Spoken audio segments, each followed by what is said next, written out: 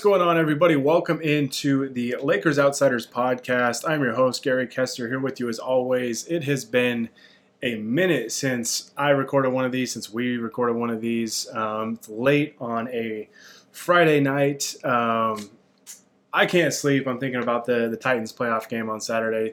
Already nervous for it. So I figured I'd hop back on here. I've been meaning to get back on here and start doing these again. I apologize. It's been a couple months since we did one of these. First one since the season started, I believe. So apologize for that, but the pod will be coming back. I know I've apologized to you guys a few times now. Life was just crazy for me personally. I was dealing with my last semester of college at Boise State, and some of you may know I work for a healthcare system. So COVID has made life very difficult at work and had me working some long days on top of going to school and all that sort of thing. And so luckily I was able to graduate college, and now my work-life balance is a little bit more normal, so I'll be able to do these pods a little bit more. And I've also been looking into doing some film breakdown videos. So I'll be looking to get those up and going in the near future, and kind of diving into some different programs and seeing what's going to work best, and get some new content for you guys up on the Lakers Outsiders YouTube channel. So with that being said, I'm going to start uploading these again on whatever podcast platform that you listen to your podcasts on, Spotify, Podbean, Apple Podcasts, Google, whatever it is. These will be uploaded after the fact. If you want to watch and listen live, you can follow us on twitch.tv/Lakers Outsiders. You can subscribe to us on YouTube, and you can like and follow us on Facebook as well. Just facebook.com/Lakers Outsiders. I am writing solo tonight. Hani is not with me. I think he's probably sleeping right now. Like I said, it's late on a Friday night when I'm recording this, but I just wanted to come on here.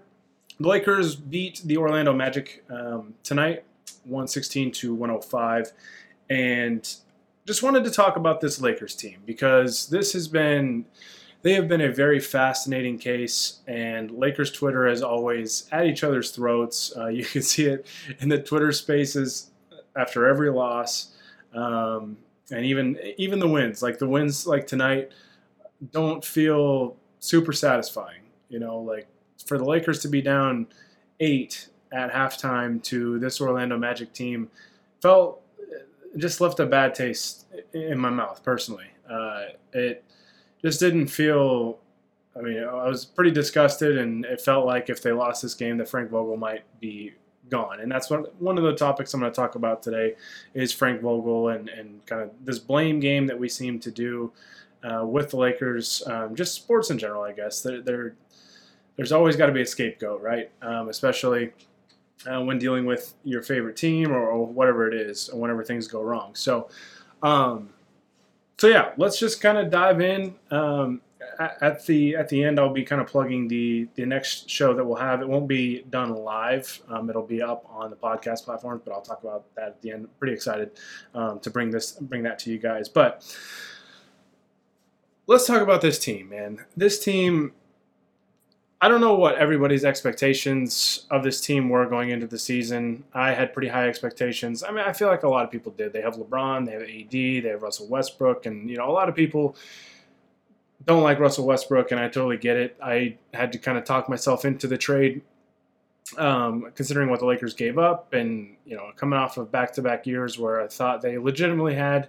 I mean, obviously won a championship 2 seasons ago, and then last year I thought they could have if they were able to stay healthy, and unfortunately they didn't with the short off season because of the bubble and all that stuff.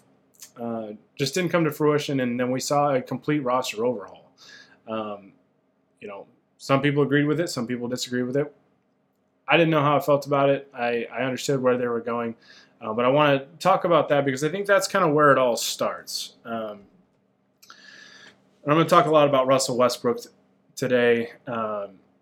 So where did this kind of all go wrong for the Lakers? And, there's obviously plenty of time for the Lakers, I still think, to right the ship, to correct these issues. And I think the bright side to this team is they haven't come remotely close to hitting their ceiling yet, and yet they're seventh in the West right now. So they'd be in the if the season ended today at 23-23, they'd be in the play-in games. So it could be a lot worse, but it could also be a lot better. So this kind of goes back to the offseason, and kind of looking back on it now, I'm not going to pretend that I knew, like, I'm not going to act like I knew that, like, this was wrong or this was right, this was wrong. Just kind of looking back and kind of what the Lakers did, because I think it's important to kind of look back and look at how they built this roster and kind of reshape the identity of this team and how that fits into Frank Vogel's coaching style. So the last two seasons, what was the identity that the Lakers had? They had LeBron, they had AD, and they had elite defense around them, right?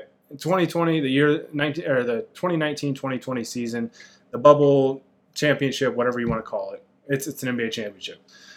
That team was elite defensively. That team had a gear defensively that no other team in the league had. The Clippers, I think, that year were probably the only team that were a similar level defensively than the Lakers. But the Lakers had LeBron, they had AD, they had, wing defenders, they had enough shooting. They had the right pieces. And the team fit Frank Vogel's coaching style perfectly. It was a team tailor-made for him. Obviously Frank Vogel had some really good Pacers teams back in the day, but always ran into LeBron's Miami Heat teams with Dwayne Wade and Chris Bosh. And they just weren't beating them. And Frank Vogel finally got a team that was built to his liking, and he had superstars this time. He didn't have Paul George as his best player. He had LeBron as his best player, and Anthony Davis as the second best player. It's a coach's dream. Similar kind of thing last season. The Lakers kind of switched up a little bit and made the trade of Danny Green for Dennis Schroeder. And Schroeder was very up and down. Obviously had probably more downs than ups, and obviously ended the season on a very poor note in that Phoenix series. And it didn't work out. The team couldn't stay healthy. They battled injuries all year, and it is what it is. What I was surprised to see was the Lakers completely shifted their identity. But looking back on it, we shouldn't have been this surprised about it. So ever since LeBron signed with the Lakers back in the summer of 2018, I believe, what have they been trying to do?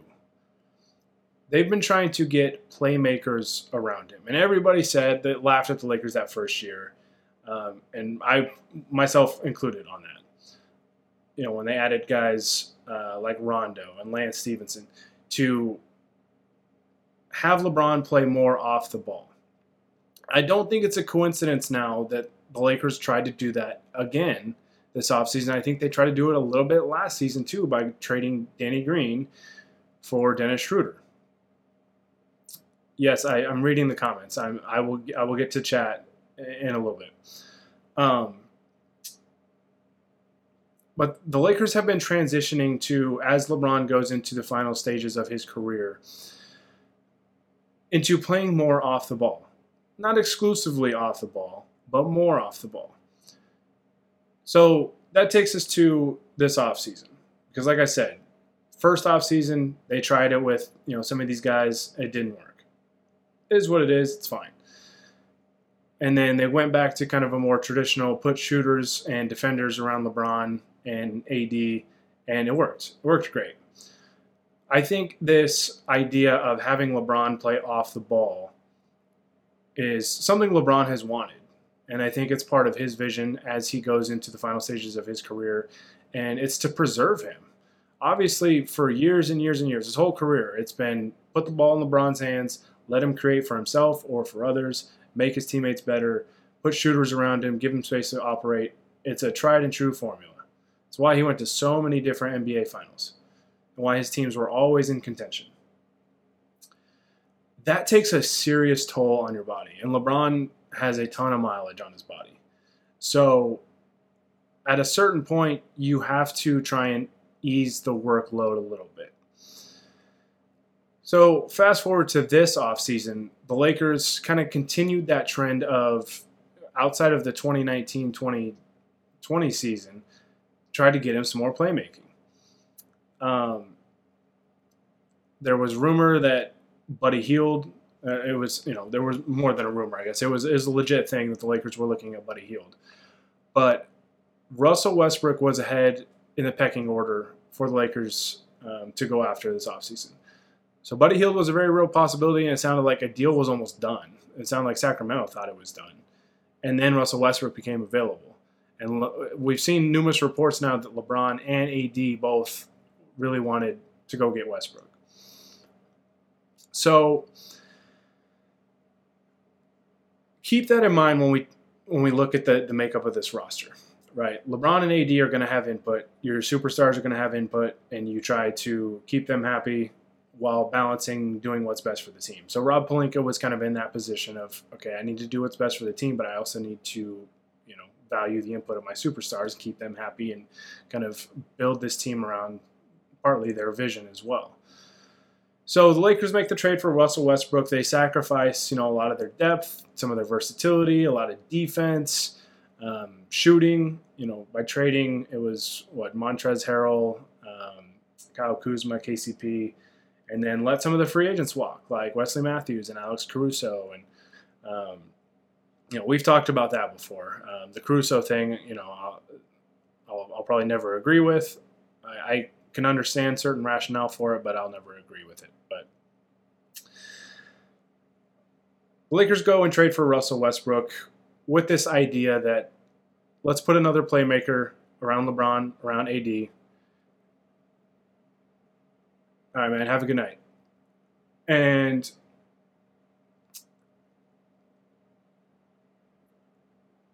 this is to help ease LeBron's workload, right? And to give another, put another guy on the roster that can help get Anthony Davis some more scoring opportunities and just find playmakers to make things easier for those two and for everybody else, because the 2019-2020 season, the year the Lakers won the title, one thing that, really hurt them was whenever LeBron went out, the offense really, really struggled. So I think that's part of why the Lakers wanted to go get a third star. It's been their identity. When Magic Johnson and Rob Pelinka took over, they had this idea of getting like three superstars, three max guys. They initially tried it with LeBron, AD, and Kawhi Leonard. They thought they could get Kawhi. It sounded like it might be a possibility. He chose the Clippers. So they finally get the third star player. And there was a lot of scrutiny with it. And understandably so. Russell Westbrook is kind of a difficult piece to incorporate and to build around. And we hadn't really seen him in this type of role. With the Oklahoma City Thunder, obviously he had talented players around him, and Kevin Durant, James Harden. Although James Harden back then was not the James Harden that we know now. He was a very good player, but he came off the bench. Right? Like he was like the super six man. He wasn't the superstar James Harden that has been around for years now. And then he played again with James Harden in Houston. He played with Bradley Beal last year. Kind of did his solo thing for a while in OKC. Played with Durant in OKC for a long time. This was different. He was going to come in and be the third option behind LeBron and AD. Totally different role. That's why I was fairly optimistic about it, and I could talk myself into it, even though Russ, is a high turnover, low shooting percentage type of player, and a high usage player, typically. So I kind of wondered how they would fit him, and how they would balance LeBron being a playmaker and Russ being a playmaker, right? Because that's tricky. Russ has been a ball-dominant guy his whole career. LeBron, same thing. So you've got to find that right balance. And I think that's been part of the issues. It doesn't help that Anthony Davis has also been out for a month. But so whether you want to blame the roster construction, because after they got Russell Westbrook, they it seemed like one worry I had was it seemed like they were overcorrecting from their playoff series with the Phoenix Suns, where they could not hit a three to save their life. Could not make any perimeter shots, and Phoenix was lighting it up from three. And that was the big difference, was they could hit shots from the perimeter, and the Lakers just, for whatever reason, I thought they had capable shooters on that team, could not get anything to drop. So they went out and they got a decent amount of shooting on this roster. Guys like Malik Monk, Carmelo Anthony, Trevor Ariza, so on and so forth, right? Like there's a number of guys they went out and got that are capable shooters. And Wayne Ellington, another guy, obviously, kind of his specialty. So obviously it was an area of need that they said, we've got to get some shooting. And with that, they sacrificed a big part of their identity the previous two seasons, which was their defense, like I mentioned earlier, where they could just really crank it up. When they were healthy, man, that team could defend like crazy. They were so good defensively. They were versatile. You had Anthony Davis, just swatting away or contesting everything at the rim. And then, if teams thought they could get a switch on AD, guards quickly realized that that's not a switch that you want. So this year's team sacrificed a lot of that. And so whether you want to blame Rob Pelinka for making the trade for Russell Westbrook or not having enough defense around them or not enough wing depth or whatever it is, I think Rob Pelinka, if you're going to play the blame game, and I'm trying not to blame anybody for this, just kind of trying to highlight some of the issues. I would understand why people would be upset with Pelinka and how this roster was built and letting guys like Alex Caruso walk for nothing. With Frank Vogel, what we've learned with Frank Vogel, and there were signs of it that I kind of personally overlooked the last two seasons, is Frank Vogel has a very strong belief in his principles, in his philosophy as a coach, right? He is a defense-first coach, absolutely. And he inherited a roster this year that was going to require him to maybe not be defense-first. It was a team that has been built to score a lot of points and be very flexible offensively. And the personnel doesn't really fit his typical defensive system, his defensive schemes, right? We've seen for the last 2 years, the Lakers, especially 2 years ago, and last year too, they were kind of built similarly, I guess, defensively, in the sense that they wanted to play drop coverage and funnel ball handlers into their big guys, into Anthony Davis, into JaVale McGee, into Dwight Howard, into Marc Gasol, whoever it was. They trusted the size that they had to defend the paint, defend the rim, and they wanted to play drop coverage, have guys fight over screens, and funnel them towards their bigs. And that was, the core basically of their defensive scheme. The issue that we're seeing from a coaching perspective with this team is they're still trying to do that, and they don't have the personnel to do it, especially with Anthony Davis being gone. And that's one of my main concerns when Anthony Davis does come back, and it sounds like he should be back very soon, is that they kind of revert back to that. And I think what we've seen is this team is not built that way.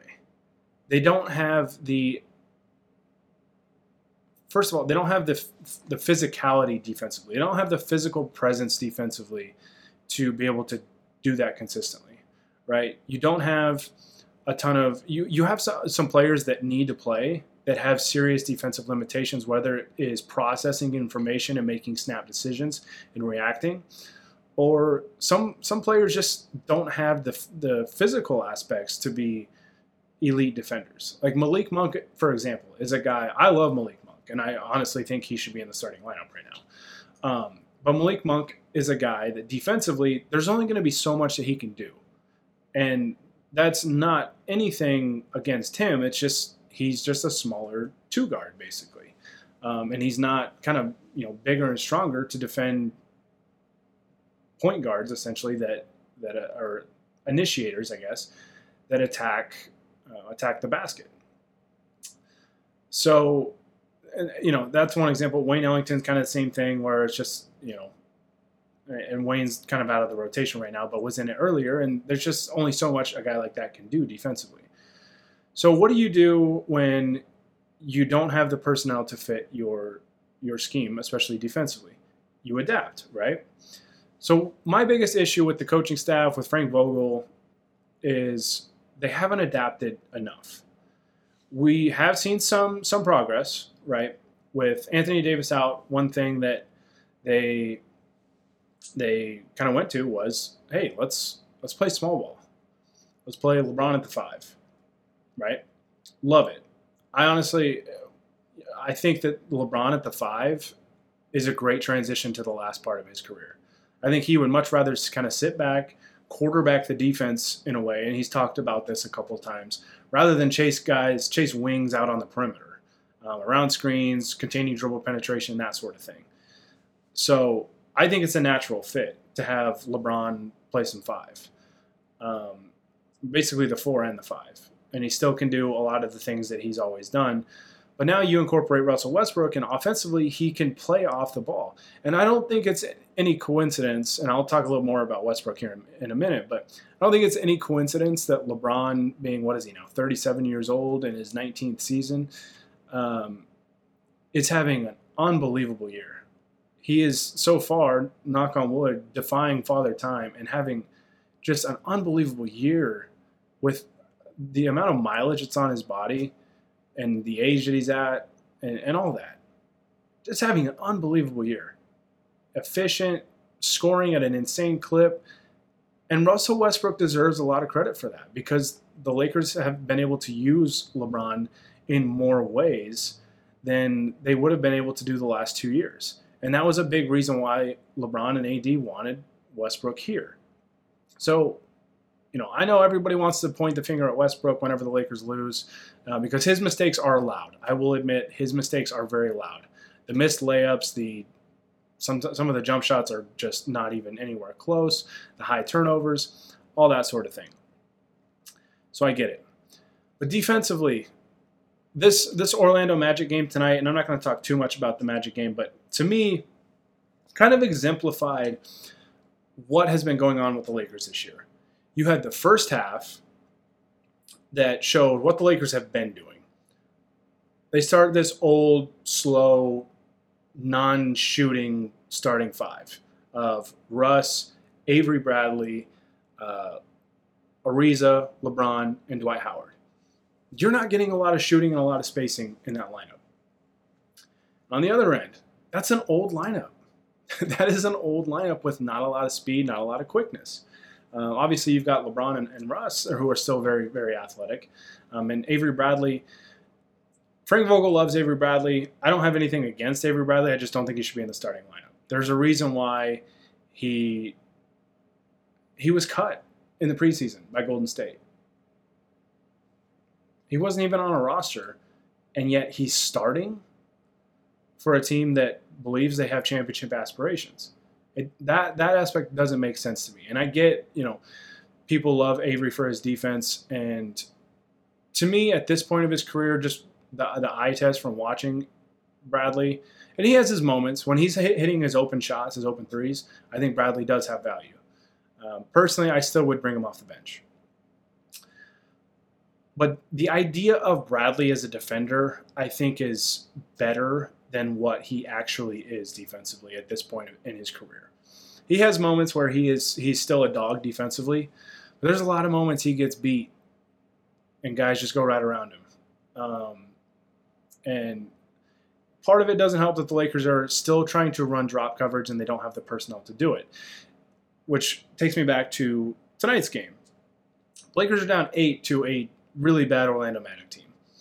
And nothing against them. They're just a team full of kids, basically. They're super young, and they don't have a franchise player to kind of play around. So there's no reason for the Lakers to be down 8 to this team at halftime, especially coming off maybe their worst loss of the season against a depleted Indiana Pacers team that the Lakers were up by 14 in the first half and blew that game, which it has been a trend. The Lakers have blown so many double-digit leads this year, and you got to think if they could just protect double-digit leads, where would they be at in the standings?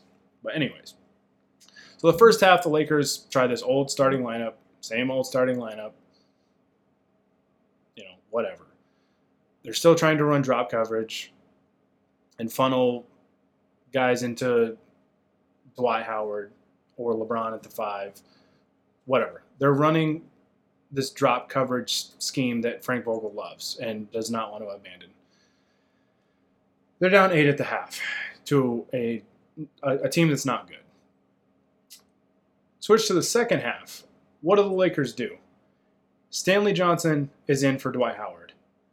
Defensively, what do the Lakers do? They stop running drop coverage and they start switching everything.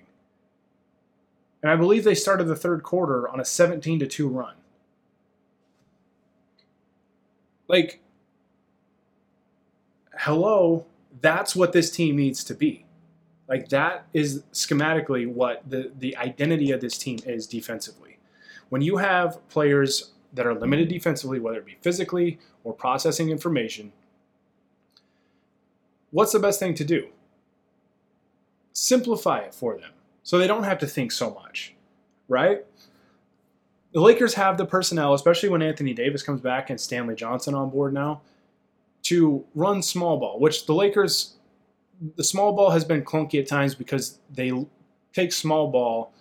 So small ball in the NBA now really means just having basically like no traditional big, but still being able to switch things. So you still have versatility, right? You're not putting, and the Lakers have had lineups, earlier this year with Westbrook and Rondo together, things like that kind of kills your versatility and kills the whole purpose of being small. So it's not, playing small, it's hard to do that when you have like Russ and Avery Bradley on the court at the same time. But say you go, and that's just one example. I mean, if you go Russ, Bradley, and then another guard, whatever, that's kind of tough. Let's say you go Russ, Austin Reeves, I guess at this point in time, maybe Ariza, Stanley Johnson, and LeBron, for example, just off the top of my head. Like, that allows you some flexibility where you can switch or maybe even put Melo in Ariza's spot or whatever. That allows you versatility to switch and not get hunted, to get hunted too much, right? This team's probably always going to have somebody in their lineup that gets hunted defensively. So, but we saw it in the second half tonight. As soon as the Lakers made that commitment, say, hey, we're just going to switch everything. We're going to have a versatile lineup by putting Stanley Johnson in for Dwight Howard. And they went on a run right away. And it was night and day. They got stop after stop after stop, which feeds into their offense. This team is so much better when they can run. They can push the pace. They play much faster. And they got so much better looks on offense. It was night and day. And that's just, tonight was honestly, I know it's the Magic and I'm not getting excited over a win, about a win over the Magic. But tonight was like a perfect encapsulation of the first half being what this team has tried to do, and the second half of being what they should be doing, what their identity should be. It should be playing small ball, playing fast, spreading the floor, and letting your playmakers make plays. Which brings me back to Russell Westbrook a little bit. I feel like Russ has gotten a very unfair rap this year. And again, I get it. His mistakes are loud. The missed layups are extremely frustrating. The lack of, his shooting is frustrating just in general. He's had some really, really bad misses. And then there's just games where he can't hit anything from the perimeter. The turnovers, the high turnover volume, all that stuff. I don't know how much Frank Vogel has done to really help Russell Westbrook really thrive, though. I love the LeBron-Westbrook combination, especially when they're running pick and rolls. I love when the Lakers have LeBron as a pick and roll big guy. Because if you run that with Russ and say, they come out and edge hard or whatever, and you create a 4-on-3 by hitting LeBron kind of on the short roll, I mean, you're going to score the vast majority of the time, or you're at least going to get a great look. If you create a 4-on-3 for LeBron going towards the rim, I mean, this team and the offense hasn't really been bad statistically, but with the star power that they have, they can keep it fairly simple and be very effective. You know, the scheme doesn't have to be anything crazy. And I think it's both ends of the floor. Like I said, I think they can simplify the scheme defensively to help out just overall the players that maybe aren't good defenders in general from an individual standpoint, and make the game easier. It reminds me, I think it was Golden State last year, or maybe it was 2 years ago, where they were relying pretty heavily on some young players. And they were really struggling, I think, the first half of the year, or just maybe the first part of the year, because they're young players, the complexity of their offensive system was just too much for them. It was overwhelming. And when they simplified it, they dumbed it down for these young players, all of a sudden everything started to click, right? I think some of that is kind of happening to this Lakers team defensively, that it needs to just be simplified, enough with the drop coverage. You know, you can have that in your bag. You know, the Lakers playing small shouldn't be the only look that the Lakers have, but it should be their main one. Playing small and switching on defense should be their primary coverage. That's their identity defensively right now. And I think you can still do that with Anthony Davis back. You can do both, right? You can funnel guys to Anthony Davis, if he's guarding a traditional big that hangs around the basket or whatever. Now, if you're playing against, a team that's playing 5 out, maybe you switch everything, because you can do that with Anthony Davis. But anyways, back to Russell Westbrook. So you can keep it fairly simple for him and have him be a lot more effective and have him be a lot more comfortable. Another example tonight in the Magic game. There was a stretch where the Lakers put Russ with Reeves, Malik Monk, Trevor Ariza, and Carmelo Anthony. Now, I'm not a fan of Carmelo at the 5 because you give up a lot defensively, especially if you're going to be dumb and run drop coverage and funnel guys into Carmelo Anthony at the 5, which makes 0 sense whatsoever. But anyways, offensively, though, when you give Russ that much space, that much shooting, I don't know what the numbers were tonight, and the Lakers went on a little run and forced an Orlando timeout when they had that lineup in there. So, again, I don't know the exact numbers on this, but you could just, the eye test, it jumped off the screen. Westbrook was so much more comfortable. The spacing was beautiful, allowed him to attack. I think he had a drive and kick. He actually passed up an open layup and kicked it out to Stanley Johnson. For example, kind of similar type of lineup.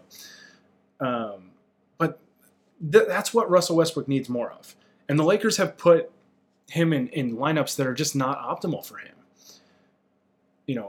I'm not saying Russ is blameless, but the Lakers have asked Russ to be so many different things this year. First it was, okay, we want you to, initiate offense. We don't want you to shoot, right? We don't want you to shoot perimeter shots. We don't want you to attack the basket. And then it was, okay, well, tone it back a little bit. We don't want you to turn the ball over so much. And then what happens? His assist numbers go down. And it's almost like he's thinking more. But the Lakers are also sticking him in lineups that just do not fit what Westbrook is good at. Look at the starting lineup, for example. You're putting Westbrook with Avery Bradley, very, very streaky shooter. Just a guy that doesn't have a lot of gravity. Defenses aren't going to respect his shot. Maybe if he hits a few, they might do it, but initially they're just not going to. Trevor Ariza, kind of the same thing. I mean, he's a capable shooter, but it kind of comes and goes. He has his good games and he has his really bad games. LeBron's been a capable shooter as well, but he's not a sharp shooter, right? So in terms of spacing, obviously LeBron's going to have his own gravity, and you can do a lot of things with LeBron off the ball. And then Dwight Howard. And, I mean, how many games did we play with Russell Westbrook having Anthony Davis and DeAndre Jordan out there together? So you're putting Westbrook, a non-shooter, out there with – and Anthony Davis has been a non-shooter this year too. His perimeter shooting has just been awful. But then you put him out there with Davis and DeAndre Jordan, who Jordan, I'm glad that is out of the rotation now just because he just doesn't look like he has anything left. But, like, for example, I mean, those lineups just don't make any sense with Russell Westbrook. And we see it far too often. Far too often. That he's put in a suboptimal lineup and then asked to basically say, okay, do what you've always done. It doesn't work that way.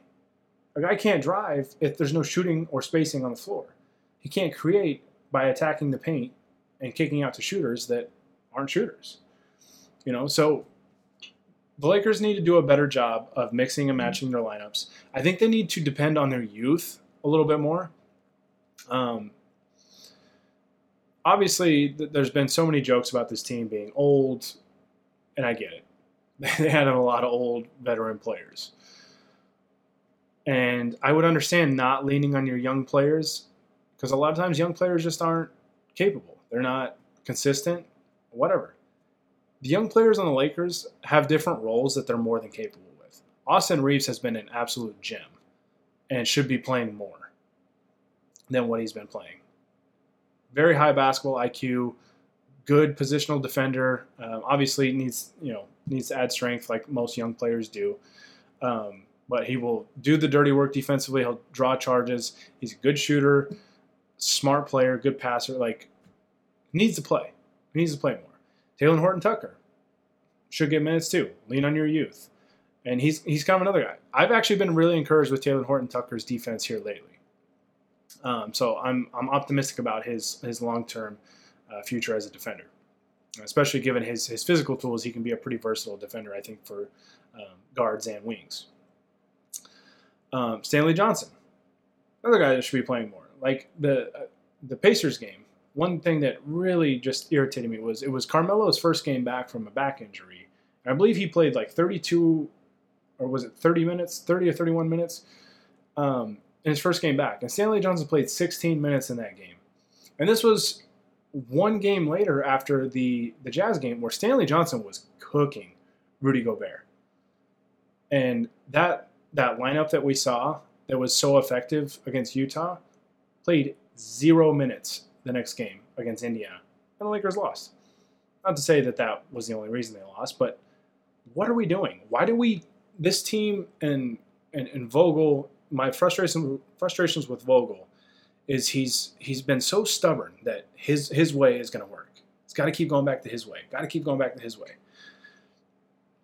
Every time the Lakers make progress and have this realization that hey, maybe we should play small. Maybe we should switch. Maybe we should put shooters around Russ. Put shooters around LeBron. All these things, and then it's they can't fight the urge to go back to what they've been trying and failing with. And so I'm curious. I'm going to be curious to see how they play at Miami and see if they go back to this drop coverage scheme that Vogel wants to run defensively, because this team's identity is to play smaller, play faster, switch defensively, space the floor, allow your playmakers room to operate. That's the core of what this team's identity should be. And it's just they're fighting it and not accepting it. But when they do, it's beautiful. They get wins like the Utah Jazz or this game against Orlando. And I know it's Orlando, but if the Lakers would have been playing that way from the get-go, LeBron would have had ice on his knees in the whole fourth quarter. Russ would have been chilling the whole fourth quarter. They outscored Orlando 31-16 in the third quarter as soon as they made that change and took it seriously. And then there's the kind of the issue of with an older team, there's probably a lot of games that they get bored in the regular season. They just don't have a lot of juice. That's another reason you should lean on your youth. If you put 4 young guys and young legs around LeBron for a team that is built to play fast, you're probably going to see better results. So I would love to see the lineups be a little more optimized to incorporate switching defensively and spacing the floor offensively and being able to play fast, because the Lakers have the personnel, even right now, before AD comes back and before Kendrick Nunn comes back, to do those 3 things. You can mix and match different lineups with the older players and the younger players to do those different things. That's where my biggest frustrations have been. I'm also kind of just frustrated with everybody immediately. I mean, the blame game has jumped from person to person, right? Anthony Davis has gotten his fair share because he's got games where he doesn't play to his potential. Frank Vogel's gotten plenty of blame, and to me, this season has been the biggest issue for the Lakers. And it's kind of crazy to me that there's a lot of fans and a lot of media that have said Frank Vogel is basically blameless because, you made the trade for Russell Westbrook. This is what you get. And there's been a lot of confirmation bias with that, right? People just automatically assumed Russ wouldn't work and basically they chomp at the bit at every opportunity that might suggest that it doesn't work. But there's been evidence that you can make it work. The Lakers have to adjust to what they're built to play as. And it starts with Frank Vogel. Frank Vogel has got to adjust. Like, you cannot run the same schemes that you ran the last 2 years. Your team is not built that way. It's funny because I was actually thinking about, for whatever reason, I was thinking about NFL comparisons to what the Lakers are kind of doing in terms of their personnel and what they're actually doing schematically. And I thought of three things. I was thinking of the teams in the playoffs or whatever, and it's still in the NFL playoffs by the time I'm recording this, by the way.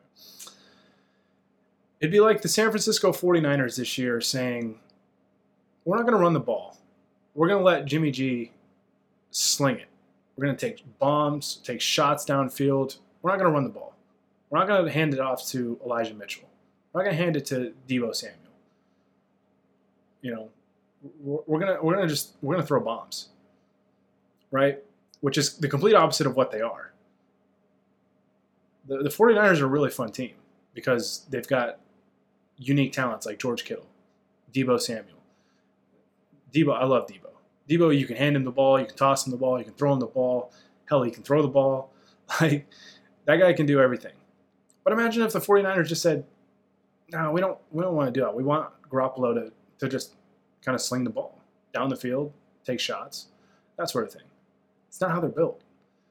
It'd be like if the Kansas City Chiefs said, we've got Patrick Mahomes, we've got Travis Kelce, we've got Tyreek Hill, we've got these fast guys at wide receiver. We need to run the ball 30, 35 times a game. We need to run the ball. And if we're going to throw it, we're going to throw quick, short passes. We don't want to take shots down the field. Like, to me, I don't know how great those examples are and how much of a match they are. To me, that's kind of what's going on, though. I'm a big Titans fan. Many of you know that. It'd be like if Derrick Henry coming back tomorrow and Mike Vrabel said, we're not going to hand him the ball. We're actually going to line him up at tight end and wide receiver. And he's going to run routes. And we're going to see if we can throw him the ball. Like, the Lakers are just doing so many things that don't fit the personnel that they have. And as a head coach, it's on you to adapt to your personnel. I get you've got your philosophies, you're a defense-first coach. You have to adapt. You have to adapt. And you can still, this team could still, honestly, I feel like could be, at the very least, like an above-average defensive team. Like a pretty solid defensive team. But they have to commit to this scheme change.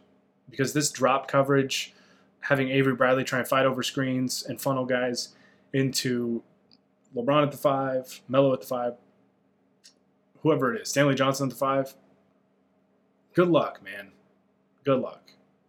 And making, especially younger players like Taylor Horton-Tucker, Malik Monk, constantly process things instead of just saying, hey, we're just going to switch everything so you don't have – we kind of take the mental aspect out of it, right? There's still things you're going to have to communicate on, certain things you don't want to switch on.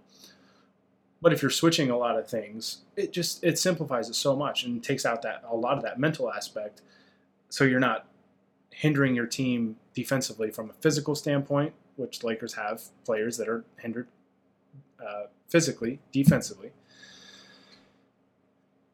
And you're, not hindering them mentally either by having them process so much information, having to read and react so much when it's not their strong suit. So I know I've bounced around a little bit. I just kind of jotted down some points that I wanted to talk about. So as far as the blame game, I don't think there's one. I know I've been really hard on Vogel, and I think it starts with Vogel. He needs to adjust. He's got to adapt, or this team's not going to ever hit their ceiling. They're not built to play the same scheme that they've played the last 2 years. They're just not. I'm it might sound like I'm blaming Vogel solely. I don't mean to do that because the way the roster was built doesn't fit what Vogel wants to do. So it kind of goes back to this offseason. And that goes beyond Russ. When we were putting when this team was getting put together, I was talking in a Laker group chat I'm in. I'm like, we all kind of said the same thing. Are we going to get some defenders, or is it just going to be kind of mostly offensive guys? So for what's been going on with the Lakers this year, no one person is to blame. There's been issues all around. But with that being said, they're still 7th in the West. They're 23-23, and there's so much room for improvement. And if Vogel doesn't want to make the change, the Lakers are going to have to make the change and get somebody in there that will do it. Because there's so much evidence there, even with Anthony Davis out, and like I said, with Anthony Davis back, hopefully soon, it gives you a lot of versatility defensively. But you can still switch everything, and that's still going to be the core of their identity, I believe. You can still do the drop coverage and funnel guys into Anthony Davis, depending on matchups and stuff like that. And honestly, you should still work on those so you have that in your bag. But this team's got to adapt, man. Tonight was just like the perfect example. And I get it. It's the Orlando Magic. They're not good. But tonight was the perfect example of the first half being the Lakers trying to do what they've been trying that's not working. They're banging their head against the wall, and it's not working. They were down 8 at halftime to the Orlando freaking Magic. In the second half, they leaned into what they are, to how they're built, to what their roster's identity is. They leaned all the way into it, and boom, 17-2 run. 31-16 in the third quarter. They coasted to victory after being down 8 going into halftime. They coasted in the second half. Minor changes, simple changes. And it's not going to work every time. There's going to be certain matchups where you just can't play small ball. You can't just switch everything. There's going to be counters to that. It's basketball. There's counters to everything. There's no perfect solution to everything. We have to adapt. This team has to adapt, or they're never going to hit their ceiling. We've got to put Russ with better suited players around him. Give him shooters. Give him space to do his thing, so he doesn't have to shoot jumpers, so that he can attack. We can keep mixing and matching and having LeBron play off the ball. We can have LeBron as a screener. We can do pick and rolls with LeBron as a ball handler, where Russ comes to screen, or Malik Monk comes to screen and flares out. There's a lot of simple things that this team can do. There's a lot more versatility on this team than I think people realize, and it's been hindered by what type of style of basketball we're trying to play. So I am still very optimistic about this team, but it's got to start with the coaching staff. For me, I would start with having Avery Bradley come off the bench. And I would probably start Malik Monk or Austin Reeves.